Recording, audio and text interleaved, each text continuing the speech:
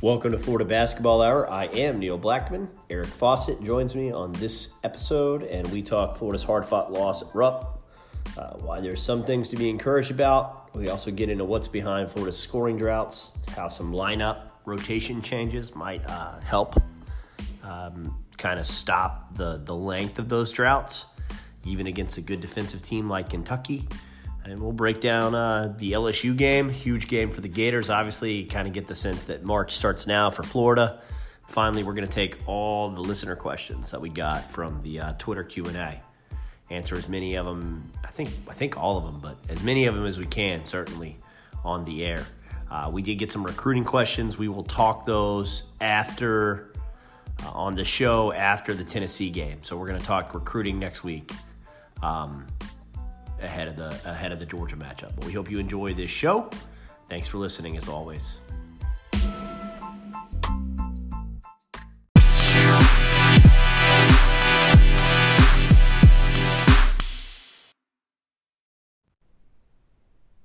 Welcome to Florida Basketball Hour. I am Neil Blackman, Saturday Down South with Eric Fawcett, GatorCountry.com. Eric, Florida comes up a little short at Kentucky. I thought really one of the better played basketball games that I had watched in the SEC, at least this season.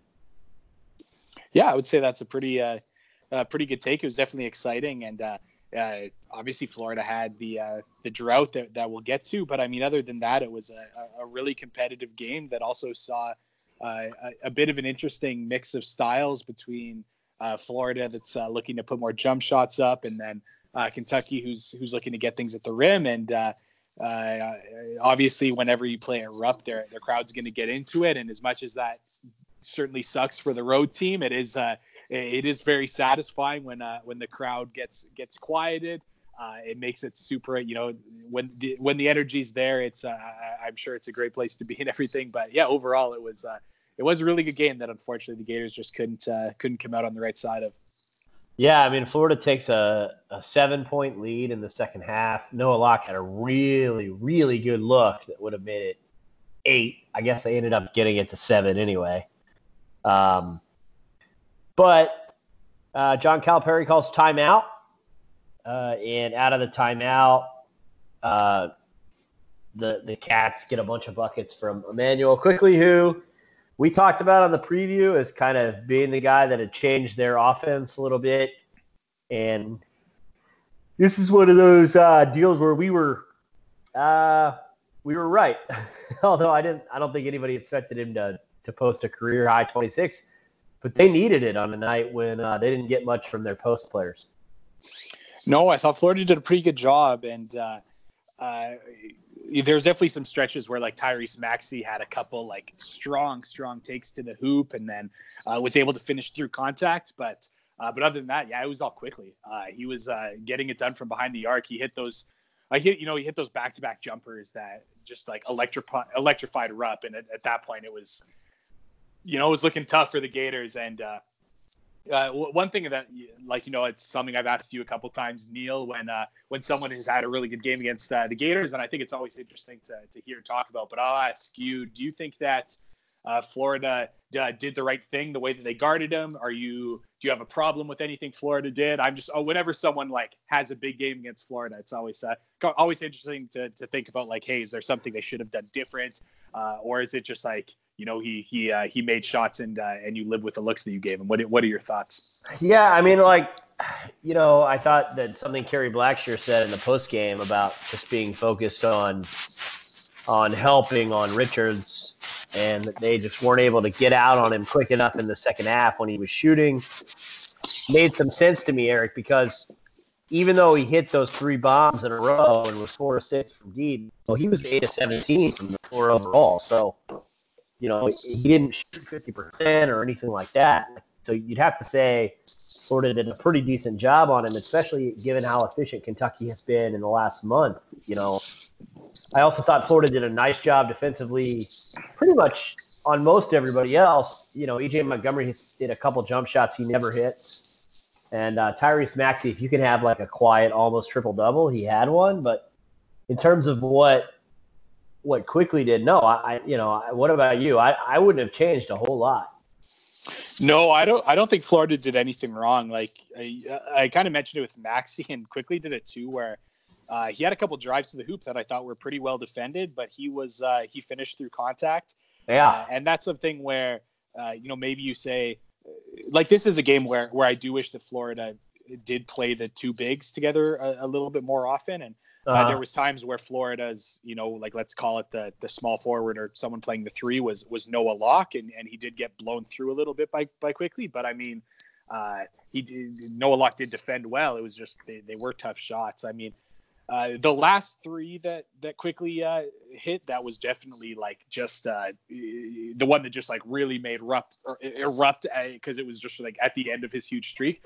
They ran that action that they run all the time, and I talked about it on the last podcast, but it's kind of like a very basic dribble drive move that you see in that kind of offense to get a gap, and it's Tyrese Maxey driving at Emmanuel Quickly's defender at kind of an angle while Quickly crosses behind him, and Florida just wasn't ready to defend it, but he still, he got the ball on the handoff, and it was still a deep three, and he hit it. But I didn't think Florida was particularly prepared for that action, which is like ever since I knew how to watch basketball is something that Calipari has done. So I maybe thought they could have defended that action a little bit better, but I mean, it still was a deep three that he hit that was semi-contested. But overall, I will say, like, I don't think that Florida did anything wrong, particularly when it comes to guarding Quickly. And I mean, you look at overall, like Kentucky was only at 1 point per possession for the game. And that was also artificially brought up by, the necessary fouling at the end of the game. So, Right. So overall, I thought Florida's defense was actually really solid. So, there's definitely some breakdowns with Kerry Blackshear, who I thought had a couple just very poor defensive possessions that led to buckets, but overall this actually was a really well defended game. Yeah, I thought it was pretty good. Florida first 13 turnovers. Obviously the Gators had 16 of their own, which is a high number for how they'd played lately. But yeah, I mean Kentucky, that was their lowest points per possession total in their last 7 games. And that's with Quickly, tossing in a career high. One thing that surprised me about Kentucky, and I think we can move on to some things that Florida did, because we need to talk about Florida offensively. They're not real deep, are they? 5 guys play 30 minutes or more. Yeah, I mean that has been a little bit of the trend, and that it's interesting to note because like in a lot of ways I do think that depth is overrated a bit by people. I mean, I think you look at some postseason games where it's like, like some of these teams like end up pretty much going 6 deep, and it's kind of like who has the best 5. It's not usually. There's a lot of times where it's like, some team could have the far better 6 to 10 on the bench, and it doesn't matter because it's your best 5 that are going to win the game. But on a night like that one, you can certainly point to depth as a bit of a difference maker. Yeah, it's just interesting. It's obviously a little different from what we're used to with Kentucky, I think. So, 5 guys playing 30 plus is definitely a little unusual for the Wildcats. John Calipari said something Monday, because I was like, when Florida plays a big game, I like to go and look at the other coach's press conference like 2 days later. Sometimes it's 1 day later. It depends if it's a midweek or a weekend game. And I thought it was interesting that Calipari talked about how that was the best they defended. Because I think people got upset with some of Florida's offense. So the question I wanted to ask you was, do you think it was more about Florida's execution that led to the drought, or Kentucky making some sort of adjustment, or some combination of both? Well, I was actually really impressed by Kentucky's defense after games I've watched this year. Kentucky hasn't been good. They're not good by the metrics. But what certainly struck me as something that Florida just wasn't prepared for, or / Kentucky just did so well, was the pick and roll defense. I mean, when Nembhard and Blackshear went to pick and roll against Ashton Hagens and Nick Richards, it was just like they just neutralized everything Florida was doing. It was something I wrote about at Gator Country today, and that'll be up, or it's up now if you are listening to this. But that was just something that just really struck me was Florida's pick and roll offense was just completely taken away, and it was kind of doing what we've wanted Florida to do, and that's just to play drop coverage and pick and roll. And there was times where, like, there's sometimes a season like Andrew Nembhard in pick and roll has gotten defenders on his hip and gone into the paint, and then there's just been he's just collapsed defenses that way because his passing ability is such that anytime a third defender gets involved in the pick and roll, he's going to find whoever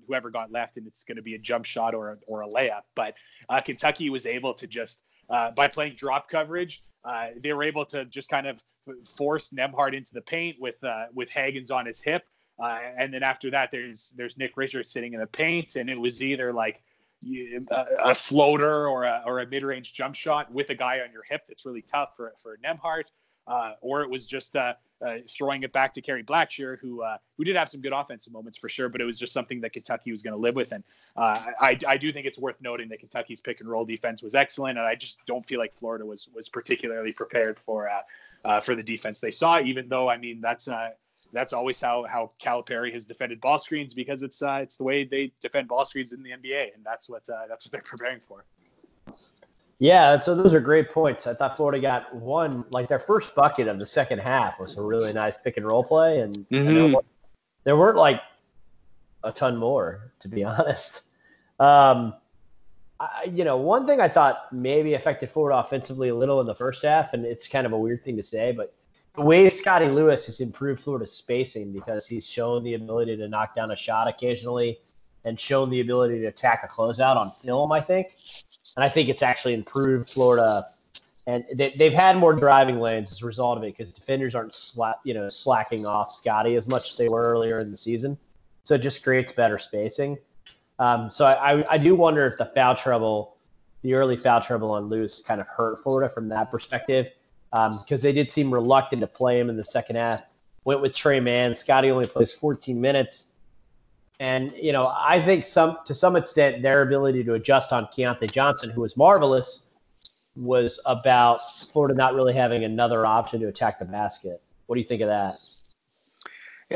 Yeah, I mean, that's an interesting take, just because, when it was Scotty Lewis coming off, it was Trey Mann playing more minutes, and I mean, he shot the ball well. So it's an interesting note of that. But obviously Trey Mann not as much of a threat attacking the bucket, but and even with Trey Mann in the game, which I also when Trey Mann came in, they did play that zone for a little bit, and then Mann hit just that really deep three. But I mean, these are the kind of games where I think you got to look and say, like, Scotty Lewis has to be effective. I mean, this is athlete on athlete. This was a program that recruits guys like Scotty Lewis and has them on the roster. And I did just think that he didn't look particularly comfortable out there offensively, and obviously some of the fouls were tough. But I mean, it's a little tough. It's a little tough for me to say that I think that affected Florida offensively, just because I just don't. Like you said, I mean, Scotty Lewis is definitely improving, and he has been shooting the ball better in conference play. But I just still can't really see that maybe that him coming off would hurt the offense a ton. But I mean, at the same time, this was not a great offensive performance for the Gators, and he wasn't on the floor, so it's something that you could kind of point to, I suppose. Yeah, I mean, I think a better point would be that Keontae Johnson, Andrew Nembhard, and Noah Locke went 0 for 11 from 3-point range. I mean, that hurts. I mean, something that's crazy about Nembhard, and I mean, I've already wrote about it and we talked about it, but he is down to 5% shooting from three on guarded jump shots, which is among eligible players who have shot enough attempts to be ranked. Andrew Nembhard's dead last. So that's the thing that's just crazy, because he was such a good catch and shoot 3-point shooter last year, and a lot of those were he did have a lot of those open shots, but still he just hasn't been a threat. And I mean, I do have something I want to say about Noah Locke shooting, and I'm interested in your thoughts. But one thing that I do not love about Florida's offense is that there is not a play in their arsenal that gets Noah Locke freed for a jumper. Like, they don't really. There's right at the beginning of the SEC season, they used this they did have like a flare screen play for Noah Locke to get a a skip pass for an open three. We saw it for like one game and it hasn't gotten back. And but other than that, you're just not you don't see plays ran for Noah Locke to get jump shots. So even though he's on this like crazy heater of shooting threes to start the SEC season or to throughout the SEC season, Florida doesn't really have a way to say like, hey, this is where we're going to get Noah Locke shots. And because of that, he's out there taking some bad ones. And he had a couple off the dribble on pick and rolls where that's just not Noah Locke's game. He had a couple in transition, which were like, maybe okay looks, and he has been hitting them a bit, but I felt like he was hunting them just because there's not really anything in Florida's playbook to say, hey, like on this play, here's a floppy action, which you see in the NBA all the time for Noah Locke to get a jumper, or here's we're going to use Noah Locke as a screener, but it's actually a false action because then he's going to get a pin down to get an open shot. Like there's just nothing in that in their offense to get him a look, and I think for that reason, there's just times where he goes hunting shots, which I mean. I understand, like he's a 51% 3-point shooter. Like he should be getting these looks, but if they don't run a play for him, I mean, he's going to have to hunt some of these bad ones. Yeah. I mean, like I'm kind of surprised too. Even like a high pick and roll, right, would potentially, you'd think that Florida could get him a shot out of their high pick and roll. Now you talked about the, Kentucky's good pick and roll defense, but then adjust, right? Play the two bigs and run a horn set and high pick and roll that way. And, maybe you can get him in the corner for a three. That often actually is an action that works. I don't know. I'm kind of surprised that Florida didn't try any of that stuff. And yeah, that's an excellent point. I hadn't really thought of it, but because the 1-3 that was in my memory was probably the best shot he took, which was the one I referenced earlier to put Florida up 8. And, it really wasn't even close. So, yeah, I mean, it's frustrating, for Florida. We had one listener question that this is kind of a good segue to, which was that let me get the right name. Oh, it was Gerald Villamere, who's a longtime listener, said he saw someone during the game claim Locke was sitting because he couldn't defend Kentucky's guards. Is that you guys guess also, or was lack of offense on the day a bigger impact? I don't think it had anything to do with Noah's defense. Rarely is there an issue there. Yes, Noah's not an elite athlete, but I really think it had to do with the fact that Florida was 6 of 26 from downtown, and Tre Mann hit 3 of them. Yeah, the thing about Noah Locke is he really does have to hit jump shots to be effective, because I think he's a good defender. I would say he's like as close to like maybe an average defender as Florida has, in the sense that like I really just think he's like a solid defender. I don't think he's a better than average defender. I don't think he's below average. He's a solid defender. But on offense, there's just simply nothing he does well other than shoot the ball. So if his jump shots aren't falling, he just doesn't bring you value anywhere else. And something that also needs to be discussed, it doesn't come up a lot in like casual. This is definitely like deep cut basketball conversation, but you've got to also think about like what the opportunity cost is of having a certain player out on the floor. So you have Noah Locke out there who just doesn't bring any ball handling value or pick and roll value. And it really sounds like I'm just like trashing Noah Locke, which I'm certainly not trying to do. I love him as a player, but if you have a player like that out there, that means you don't have another ball handler, and that is the opportunity cost of having a 3-point shooter out that doesn't do anything else. So it's not just simply put, he just really needs to be hitting jump shots, or he's not bringing the team value, right? And especially against a team that has that's really going to pressure you, like you have Ashton Hagens getting into Andrew Nembhard every minute he's on the floor. The opportunity cost of having a shooter out there who doesn't help relieve any of that pressure because he's not a ball handler, Noah Locke, like that just is that could hurt the Gators at times, and I think it did, just because Locke wasn't hitting his shots, and for that reason, I do think that things flowed a little bit better with Tre Mann out there, who was enough of a ball handling threat that it just kind of loosened everything up, and the Gators looked a little bit more efficient offensively. But yeah, I don't think Locke's defense was a problem, to be honest. I thought he was okay on that end. There was definitely like someone probably saw Tyrese Maxey put his shoulder into Locke and hit a really tough floater and say like, oh, there's Noah Locke. That bucket's on him. But really, it was like, hey, Noah Locke played great defense, and Maxey hit a tough shot. Yeah, no, I was texting. Gosh, this is gonna sound ridiculous.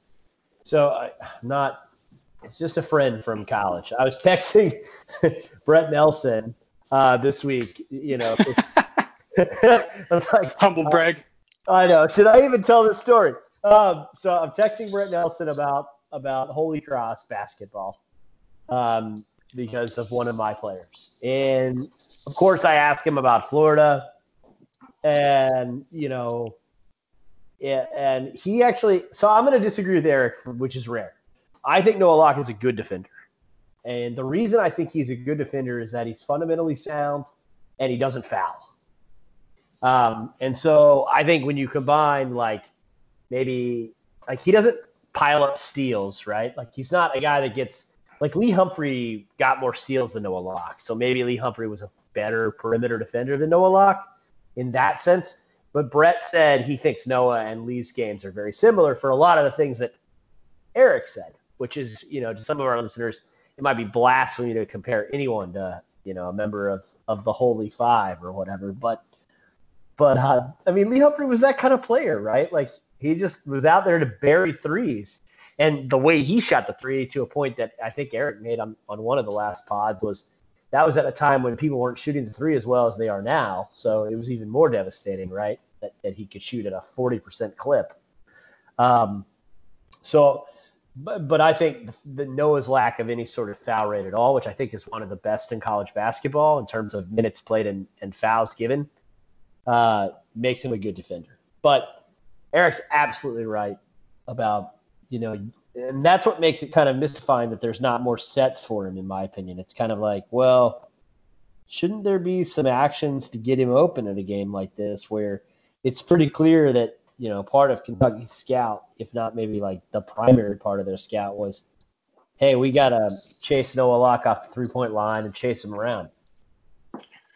Well, I think you look at the early part of the season when Florida was still trying to play the dribble drive, and one of the problems was Kerry Blackshear wasn't getting the ball enough because there wasn't a designed play for him to get a post up. And Florida saw that and said, hey, Kerry Blackshear, his biggest strength is the post up.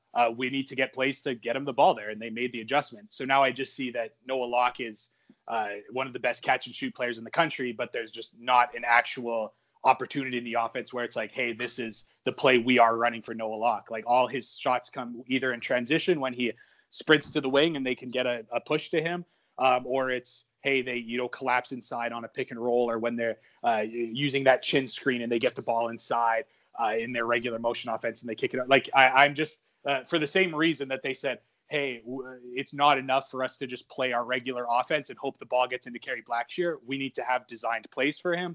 I just think they should use that same kind of thought process and say, hey, it's not enough for us to just hope we can break down the defense, get penetration, and Noah Locke's going to be open. They need to have some plays for him.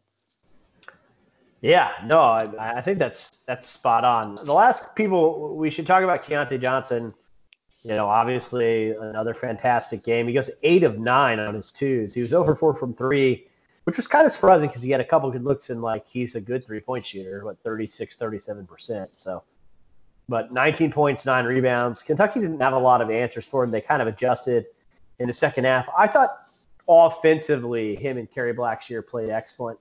I know Kerry had 5 turnovers and was upset about that post game, but I thought obviously the one at the end was bad. But I thought Kerry did a really nice job offensively, working Nick Richards, working Nate Sestina.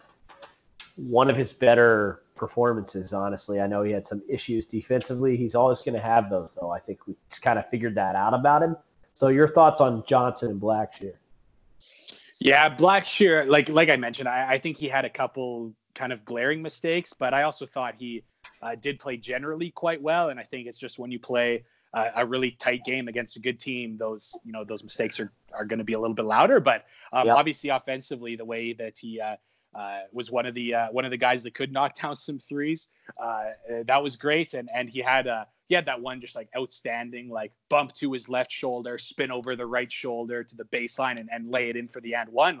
That was the best Kerry Blackshear kind of post score that's kind of what I think that a lot of us just like love to see from him. And he did it against some tough defenders. So I thought that was really impressive. And Keontae Johnson was kind of a little bit of the similar thing to Noah Locke, where I just kind of wish that they had a little bit more in the arsenal that was just kind of like geared towards getting him the ball in particular areas of the floor, just because he did kind of go a little bit quieter in the second half. And I don't think that was him, losing focus or anything that he did. It was just there was just adjustments made by Kentucky that after he had such a really good first half that they kind of made some adjustments when Florida was running their stuff, and they didn't want to get beat by Keontae Johnson. And there was also, he had the one tough turnover in the second too, where he kind of attacked a closeout to the baseline and left his feet and threw the ball away, where the play just wasn't there. But I mean,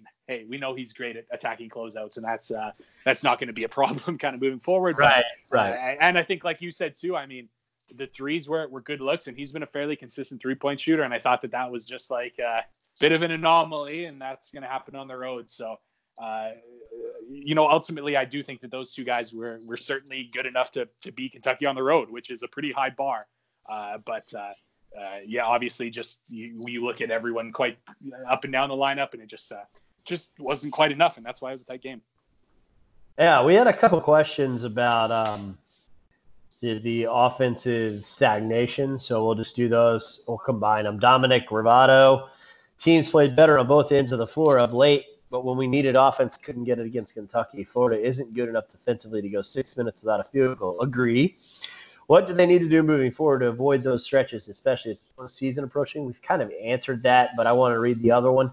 Rich Coker, similar question. Seems to be a cycle during our scoring droughts of missing shots, clamming and tightening up, winding down the shot clock, and taking bad shots. What's the solution?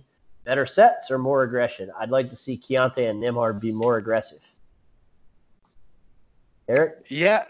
One thing too about Florida's scoring drought, and I'm not going to just try to like go on the podcast every week and talk about lineup decisions that I think were poor. And I actually thought that I did think that there was some decent ones, but again, you look at some of the run where Florida went on a really bad 7-minute drought, and it's like that Kerry Blackshear, Andrew Nembhard, Noah Locke, Trey Mann, kind of like their starters, just with Trey Mann in there. Trey Mann next to Noah Locke, a lot of the lineups just haven't worked. So that lineup's at 0.66 points per possession on the season. So again, for them to go cold, that's predictable. That is what the data shows us. There was another lineup there with when Scotty Lewis went in for Noah Locke, but it was kind of the same other group. Well, that was at 0.88 points per possession, which is not terrible, but again, when you're playing a team that I thought played great defensive basketball in Kentucky, I mean, that's kind of predictable. And then ultimately, when Florida was able to finally get a bucket, it was when they had Ques Glover and Andrew Nembhard next to each other in a lineup that's like weirdly been at 1.21 points per possession on the season.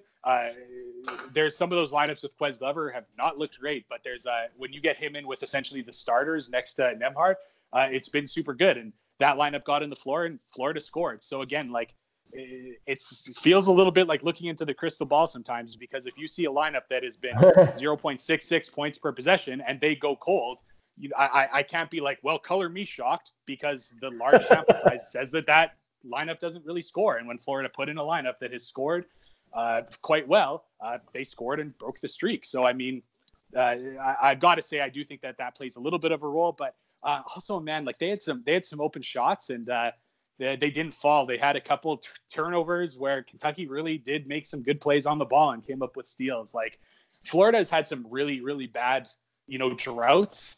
This one was bad because it was 7 minutes, but like I actually watched the plays and like I don't think that it was like Florida's worst drought, if that makes sense. Like Florida has had some 4-minute droughts that I think were worse than this 7-minute drought, just because I thought what they were doing was worse. I know it's going to sound kind of weird, but like this was not one of their worst droughts in my opinion. I do think some luck played in, but I'm also going to point to this lineup stuff where it's like this could have been predicted to an extent, And but yeah, I do agree with that, Neil, about like this wasn't like the drought wasn't as bad as the 7 minutes kind of sounded like. Yeah, I mean, I kind of thought so, and I mean, I'm not gonna parade the 2-hour advertisement for Kentucky basketball that was Dickie V, but I definitely thought like when he wasn't just talking about how Kentucky was the greatest thing on earth, in his lucid moments, he was like, "Oh, really good look for Florida. They got to make those." And there were a couple of those in the drought where, like,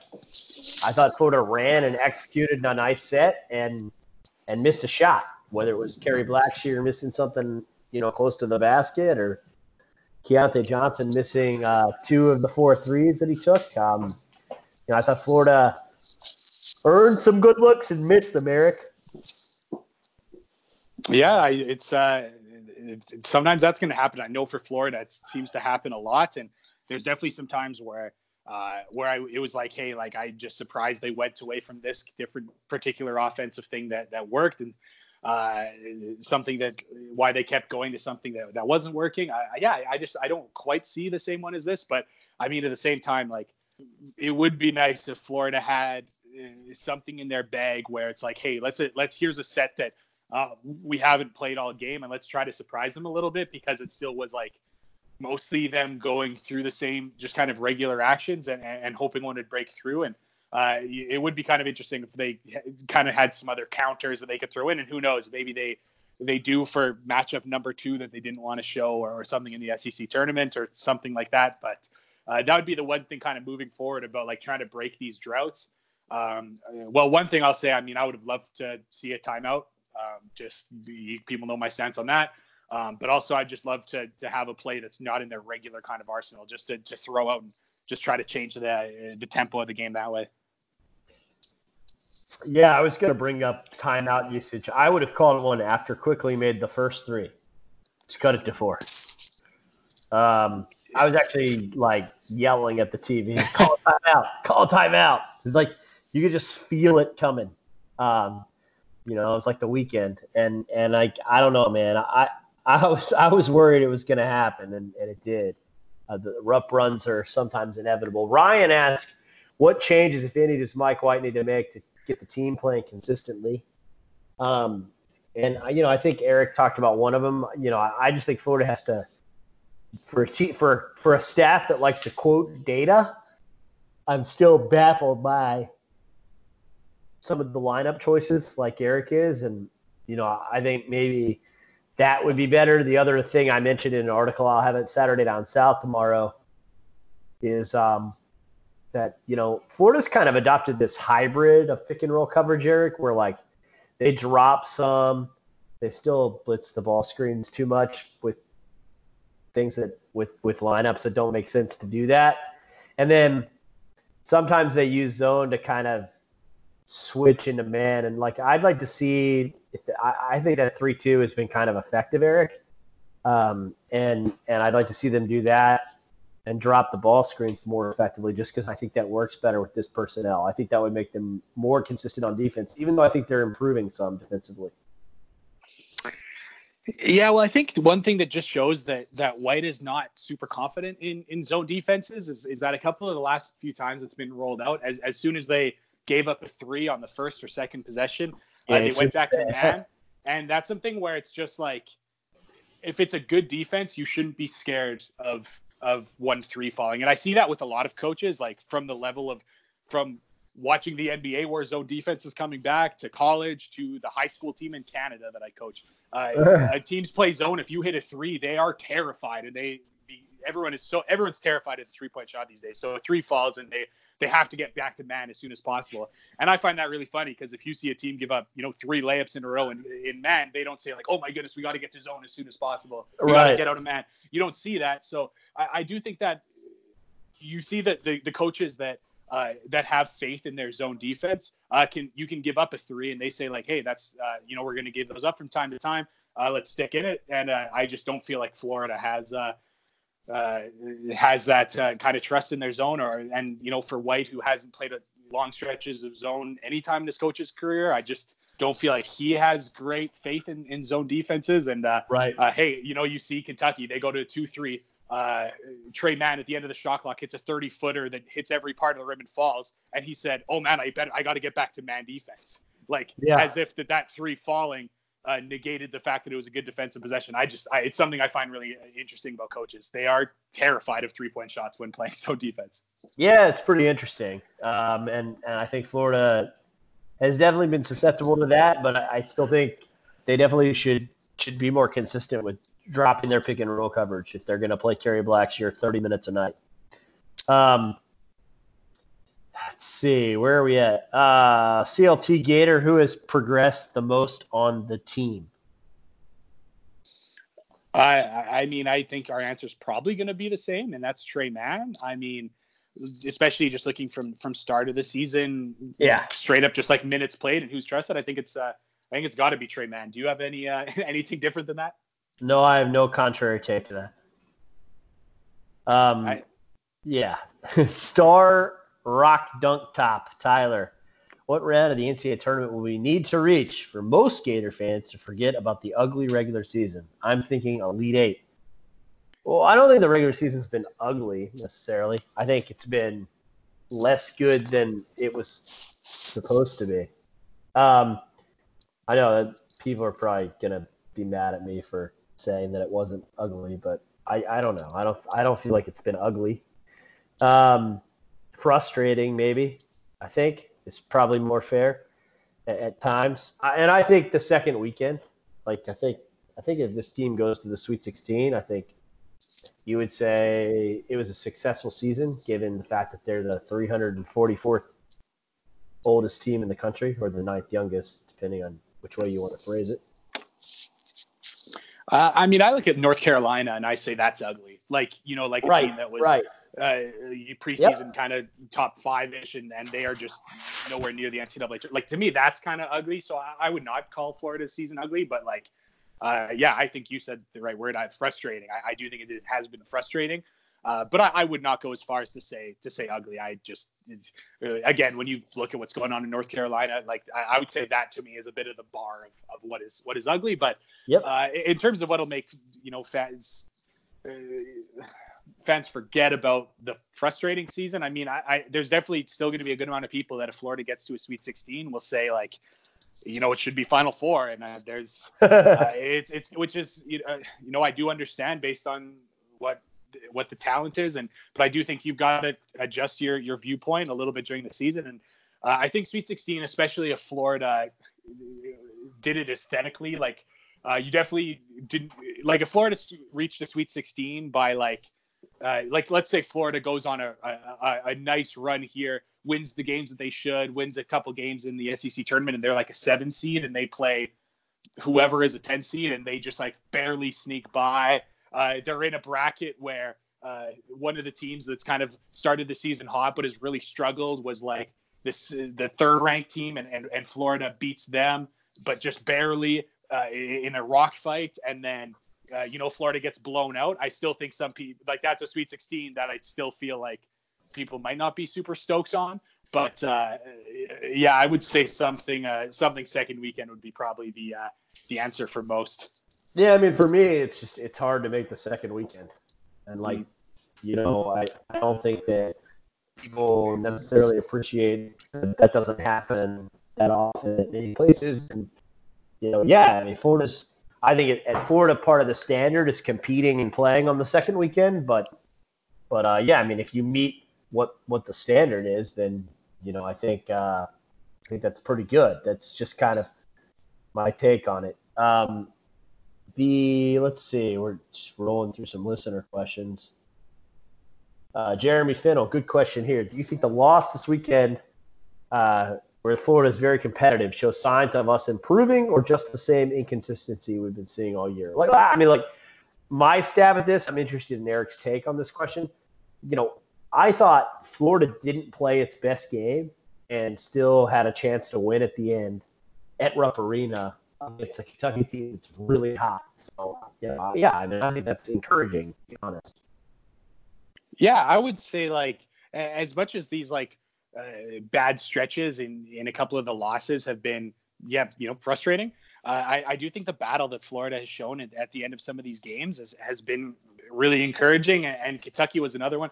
I mean, Neil, one thing we just haven't talked about, and I don't even know if I really want to, is just some of the calls at the end of the Florida game where they got fouls instead of out of bounds. But I mean, if one of those calls, if not both, goes in Florida's favor and it's off Kentucky instead of a quick foul called from the ref, they could have found a way to win. And there's a time where it was 40 when it was a minute left and Florida's down by 6. I mean, I thought the game was over, truthfully.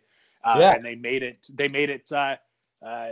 close. And I do think that they've shown just great intensity at the end of these games. And I feel like when we look back at some of the teams a couple of years back, it just seems like that was something that was lacking, was just the ability to really scratch and claw at the end of tight games. And this team really has that. I just think obviously there needs to be some wrinkles ironed out. In a game you lose by 2 against Kentucky on the road, and you say man, all we needed to do is not have a 7-minute drought. That's something that can be corrected. So I do think that's I would say I was a little encouraged, not super encouraged, but definitely I came away from it, I guess more encouraged than I was before. Yeah, no, I mean, I think that's right. Let's see. ATX Gator. Seems many times we shoot and nobody crashes for an offensive board. Is there a reason for that? I would imagine having at least 2 or 3 guys crash for a potential rebound would make sense. I think it's about floor balance and that Mike White doesn't necessarily trust this team in transition defense. Eric?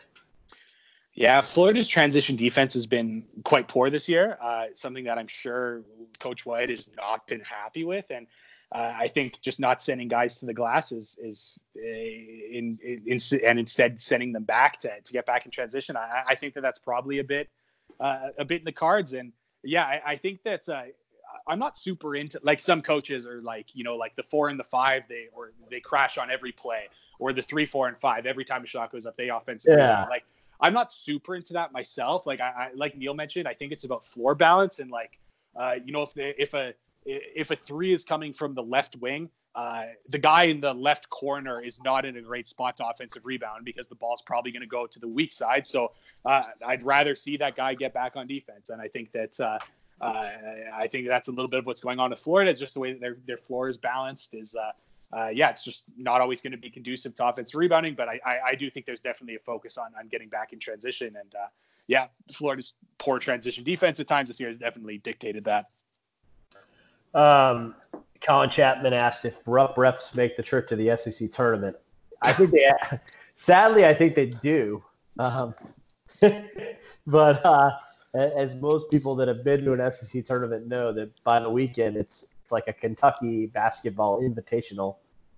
We had another question. Can Florida win the SEC tournament? I thought that was a really interesting one. I should have figured out. Yeah, Gator Boss 904. Yes, Florida can win the SEC tournament. There's my take. I do think they need the double bye, which means they have to win tomorrow night, which we're recording Tuesday night. They've got to beat LSU to get a double bye. And then they've got to figure out they might need 12 conference wins to get a double bye the way it's shaping out right now, but 11-7 might get it done. Anyway, but yeah, I mean, I think what they'd want is 12 conference wins to be the 2 or the 3 and avoid Kentucky till the final. But get Florida, Kentucky on a quasi-neutral floor, I mean, they could beat them. Got to get Noah Locke open. Well, I mean, who really scares you? I mean, I don't want to sound like cocky, Florida fan based on a season that hasn't gone great. Yeah. But I mean, you look at the standings and, Kentucky's at the top. I mean, hey, you see that game that Florida just played at Rupp. I'd say you don't feel terrible about your chances in a rematch. And like you said, a semi-neutral floor.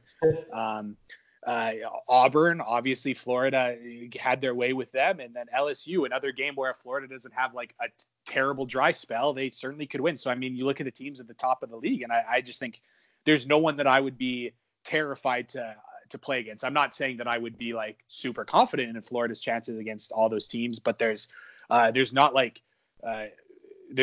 teams at the top where I'm just man, Florida just really needs to avoid them. I mean, I agree with you, Neil. Ideally you'd like to not play Kentucky again, but if it were to happen, I mean, what would the Vegas odds be on a neutral floor? It would probably be Kentucky by 2 or 3. I mean, it's not like it's right. Like it would be a tight game. So for that reason, I would say like, hey, Florida could absolutely win the SEC tournament. So yeah, and that's I would say that all the predictive analytics, everything like that would point to that as well. That there's not really there's not a team in the SEC that's like way above the rest of the pack, and Florida should like their chances against at least their ability to compete against all these top teams. So it's going to be interesting.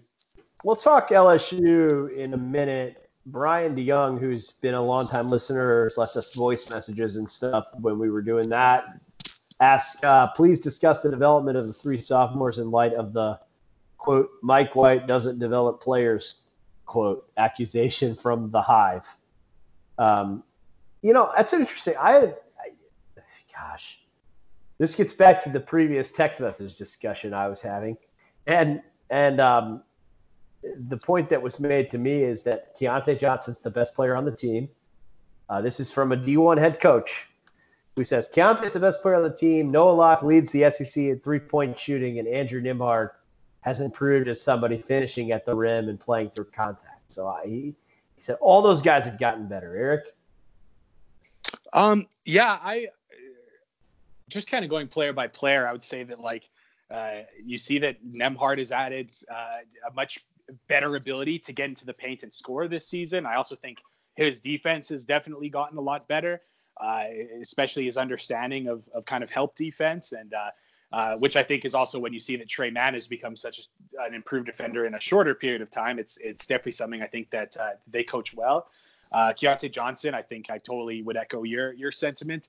The one player that I maybe don't think has developed quite as much is Noah Locke, just in the sense that he just really just doesn't have much to his game other than the ability to shoot, which, hey, his ability to shoot is incredible and is likely going to make him a lot of money playing as a professional basketball somewhere. I still see that he's just not someone who is can really initiate any offense off the dribble. He's not someone who you can use in screen and rolls yet. So there hasn't been great development there, one thing about development that I'll say is I actually do think that, and I know this is maybe just going to sound like lunacy to some people, I think the coach's role in development is very overrated in modern college basketball. Like when you know how few practices these teams have, how little the coaches see the players in the summer because of the NCAA's allowable hours, there's just like not a lot of time for like coaches to say like, let's get out the cones and the chairs and start working on ball handling. Like there's really just not a lot of the opportunities for coaches to do that. And I really think that the development arc of players is a lot on the players. Like there's just not enough hours in the gym that they're allowed to have. Like during the season, especially during the conference time, like there's just not a lot of opportunity to do anything other than prep for games or stay off the court and do film so that you're fresh and rested. Like there's just not a lot of opportunity for development. So I really think a lot of this is up to what the players can do on their own time in the summer. So while I'll say like, I think like some players have progressed really well, and maybe some other players not as much. I really do think that the coach's role in a lot of people's eyes is overrated in development, and it's a lot of what players are doing on their own time in the offseason. But I don't know, Neil, maybe you disagree, or I am curious if you could also just say, like, what do you think kind of the role is there? Well, I mean, I think Preston Green has a lot to do with like Andrew Nembhard. Oh, yeah. Stronger and able to fit. Right. Like, and that's the point that Kevin Brockway made in the piece I wrote at Saturday Down South about Billy Donovan. And I think, it's something that you hear about John Calipari and that program a lot, is that there's an infrastructure and a commitment to putting players in a position where they can be successful. What does that mean? That means that you have excellent facilities, you have an excellent strength and conditioning coach, and that, if players want keys to the gym, they get keys to the gym. If players want keys to the practice court, they have keys to the practice court. That there's a program in summer ball that's going to help them get better. That if they want to go play for a national team for a couple months, they're going to be supported in that choice by their staff. So, like, I think Florida does those things. And then in season, I do think players improve from coaching. more than in the offseason. That's kind of my hot take on it, Eric. And I think this is the year where we've seen Florida players improve from coaching, whether it's Trey Mann or a guy we haven't talked much about, Jason Jatobo, or I mean, heck, I think you could make the argument that Omar Payne's gotten better. I still think he struggles in pick and roll defense, Eric, which I think is a big reason that he doesn't play the minutes that everybody wants him to play. So those are kind of my examples. I'm not sure I answered the question really, but I tried. No, I'd say it's sufficient. Coach's Corner before we talk LSU, because Eric already mentioned that he has an article up at Gator Country on pick and roll offense, and he dives into a lot of things, but he said he praised Kentucky's pick and roll defense, which he's talked about, but and this is one of those things where, do you deal with Omar Payne's issues defensively because he can make up for it with athleticism as a rim protector, and because Florida's offensive lineup, and I know Eric might take issue with my Payne take given how good the one particular lineup has been on defense, but 1.63 points per possession offensively with that best five, and you're saying that a lot of that comes from the pick and roll? Yeah, I mean, that was just something that I started. Like, I never really meant to get into this, the Florida's best lineup that hasn't played. Like, I never really sought out to write about that this afternoon when I was finishing it. But I really did want to see hey, Florida's pick and roll offense just has not been as good as recently as it has been earlier in the SEC season. And when I looked at it, you could kind of see when things started to drop off, and you can see the difference in numbers. And I do think one thing that's interesting is that Florida just does run two of these kind of very opposite kind of styles of ball screen. One is the spread ball screen, where the three players not involved in the action are spacing beyond the 3-point line. And then they do that kind of Euro ball screen, where this is when they play with Blackshear and Omar Payne on the floor, where it's Kerry Blackshear setting the screen and Omar Payne is sealing his man under the hoop. And it just kind of has seemed like the games where they did that more often, that was working a lot better than the spread ball screen has been recently. And also one thing that's kind of this goes back to when they were getting Noah Locke out there to run ball screens to try to get him open looks. It's just the numbers have shown that he hasn't been great there. So it was just kind of a look at a couple of things that I think have kind of contributed to Florida's pick and roll defense not being as good recently. And I feel like there's definitely some answers there to how it could be improved, just based on their lineups and what kind of plays they call. But I do agree with you, Neil. There's definitely some problems with Omar Payne in pick and roll defense, and he was someone that I thought if they dropped pick and rolls with him, that it would work really well. Yeah, and that hasn't been the case all the time, and I think that he's definitely got to adjust there. But I think that Florida just functions so much better offensively with him. And he also, while he doesn't offer great value in pick and roll defense, he offers very, very good value as a rim protector. Yep. And for that reason, I think that I do think he could be playing more minutes and bringing value to the team that way, whether it's with Blackshear or even just as the other big off the floor. Jatobo started to play more, which has gone away from Payne's minutes. But I really do think Florida is a better team when Payne plays more minutes. No, I would agree with all that. It's good. It's good stuff. So LSU coming into the O'Connell Center tomorrow night, I think really a must-win for Florida. It's a game that if the Gators win, they feel really good about where they are in the NCAA tournament. Not certainly wouldn't be locked up. Can't say that, because there's just too much basketball left.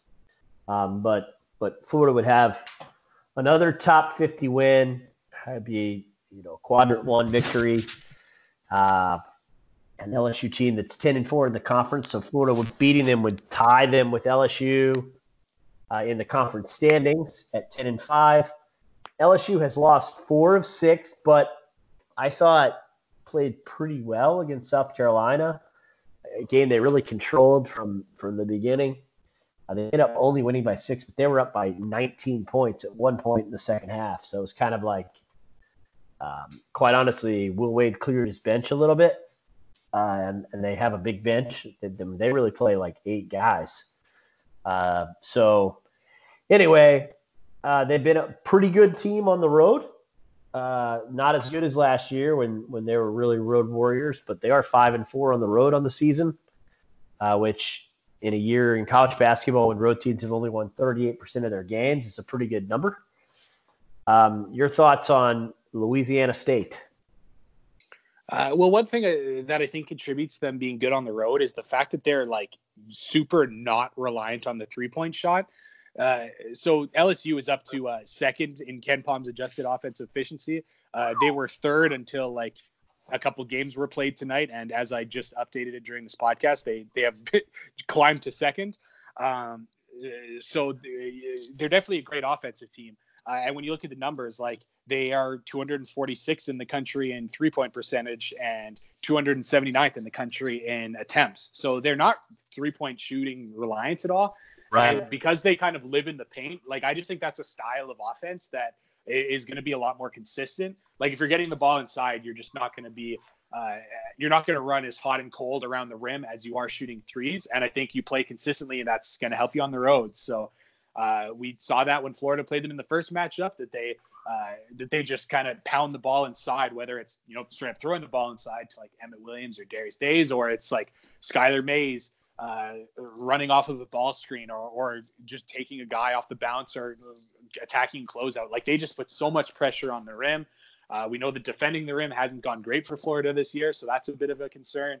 But then there's the one thing that's just like crazy about LSU basketball. It's just like, despite the fact that they have great athletes and great length, they are awful on defense. They're 178th in KenPom's adjusted defensive efficiency, which is really crazy next to their number 2 offensive number.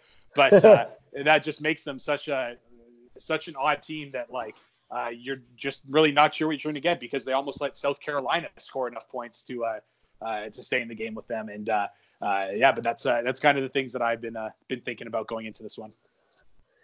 Yeah, all excellent points. They don't shoot the 3 particularly well. They did against South Carolina. They shot 40% against the Gamecocks on 23 attempts, which was a season high. Darius Days hit 4 of 6, which, you know, if that happens, LSU is going to be very difficult to defeat. Charles Manning Jr. is their best 3-point shooter, comes off the bench. He was only 1 of 5 against South Carolina. Florida really needs to pay attention when he's on the floor, because he's a guy that can stretch you. You know, so that would be one thing. I think the thing that is interesting about them defensively is that, like, they have a really low defensive foul rate, Eric. So they don't commit very many fouls, but they also don't turn you over. So, like, teams will get their shots off. And that's the one thing you notice about them is, like, not only will teams usually get a shot off, and they really miss Waters in that respect. Like, it's a huge, huge difference, because there's just not really necessarily somebody that's very effective defensively in pressuring the ball. You'd think that Javonte Smart would be better at it. Skylar Mays is far and away their best defensive player. And I don't think that's really particularly debatable, even though they have guys that can get blocks. So you'll get your shot off, and if you extend the shot clock and are patient, they are prone to defensive breakdowns. Yeah, I do think you just need to make kind of multiple guys defend. And when you see these teams that aren't good defensively, you definitely just want to make them like do a few different things defensively. You don't want to just like take a point to wing pass and fire it up because you haven't made a bad defense work. So, I wonder if like the fact they don't play a lot of guys contributes to them not wanting to foul or what it is. But another thing defensively is like it just feels like Florida played LSU like 6 times last season.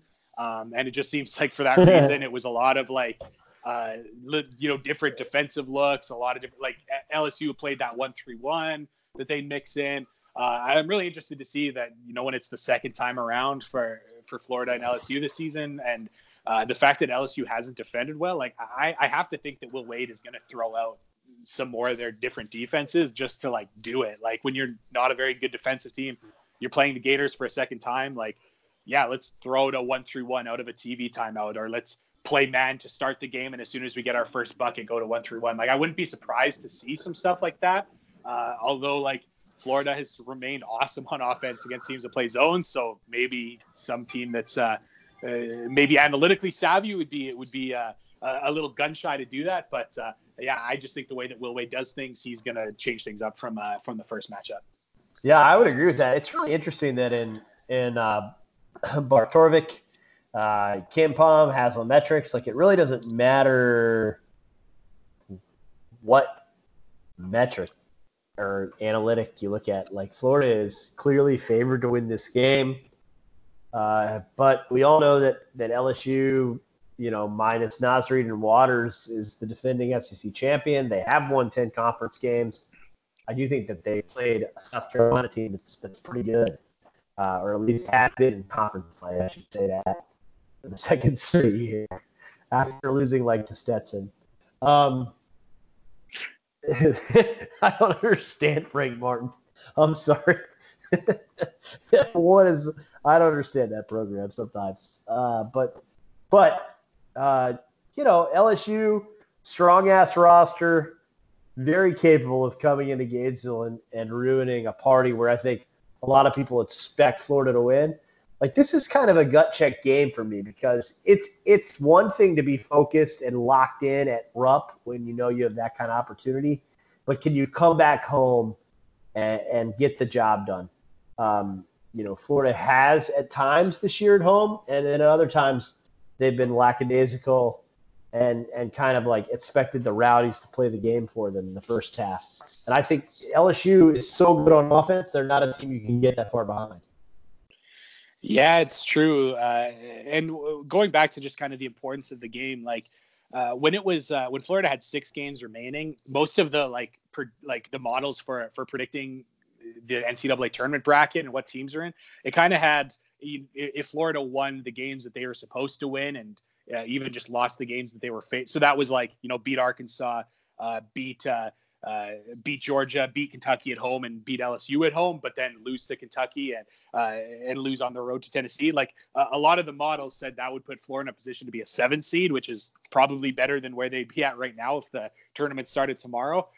So Florida beat Arkansas, and they just barely lost to Kentucky. But if they just keep winning the games that they should win, they're going to improve their standing in the NCAA tournament. So you look at this game against LSU, it's one of those ones that the win would kind of keep things trending towards like a 7 seed, but a loss could keep them on like the 9 line or 10 or something closer to where they are now. So these are the kind of like swing games that are important, and I think it's good that you noted that all these predictive metrics do think that Florida is better, because even though LSU had that big run at the start of the SEC season, they've kind of found their level a little bit and showed that Florida looks to be a better basketball team, even though there was a time where it didn't seem maybe particularly close. But this is one that Florida is going to be favored in, and I see the matchup, and I see the way the first game went. Even though Florida did lose, I thought it was one that Florida probably should have won. And now that it's in Gainesville, I think that they're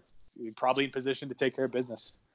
Yeah, I do think the staff gets up for LSU for reasons we don't need to dive into. Y'all can figure out what they are. 4 of the last 5 games between these programs have been decided by 5 points or less. Or no, all 4 of the last 4 games have been decided by 5 or less.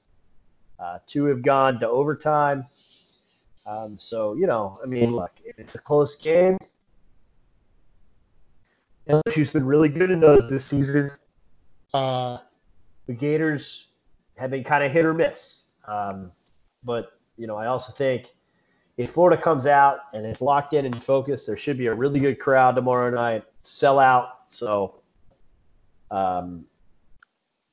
big opportunity at home. And like Eric just mentioned, something that's interesting. Florida is favored in every predictive metric that I looked at today to win their last 4 games. So if Florida did that and got to 21-10, you're putting a 7 or even a 6 in play headed to Nashville, where if they won their last 4, they'd probably be the 2 seed in the SEC tournament, to be quite honest. And that would mean another resume opportunity in the semifinal if they were able to win a quarterfinal game. So, you'd have maybe Auburn. So, I think Florida can play their way all the way up to the 6th line, really, with what's left, and that starts tomorrow night. But March kind of starts for the Gators tomorrow for me. Yeah, this is a really big swing game for the reasons we talked about. So it is important. And I mean, one thing I was going to ask you as well, did you see Will Wade's comments on the schedule that he's not particularly happy about this week? No, I missed him. Oh, so he is. He thinks it's incredibly unfair that they have to play the late game on Wednesday against Florida, and then they have to play the early game against Texas A&M on Saturday, and Florida plays Tennessee 2 hours after that. But I didn't hear Mike White complaining, so I just was interested if you had a thought. But if you want something to listen to, you can go see Will Wade getting very upset at the SEC officiating, or sorry, not schedule making, I should say. I think that's a weak ass complaint. Yeah, I just I appreciate the respect from Will Wade towards the mighty Aggies, because he doesn't want to face them on short rest from Wednesday to Saturday. Short rest, of course, Wednesday to Saturday. It's going to be tough, but yeah, we'll see how that one goes. So that'll be the major storyline after Florida plays LSU. But yeah, there's like you said, there's Will Wade, maybe not the most likable coach in the SEC ranks. Will Wade, man. I don't want us to get like an explicit rating from Anchor or anything. So we'll just, this is a family-friendly podcast being recorded right before Ash Wednesday. So we're just gonna move on, and prayers up for Will Wade and LSU as they ready for the mighty Aggies. And we'll sign off with that. Hope to. I'll be at the game tomorrow night, so if anybody wants to swing by 113, a rare midweek game appearance for me, but basketball season's over on my end. Yeah, looking forward to it, and everybody, good night. Thanks to you, Eric, for joining me. It was a pleasure, and I look forward to catching up after this one. All right. Bye-bye, everybody.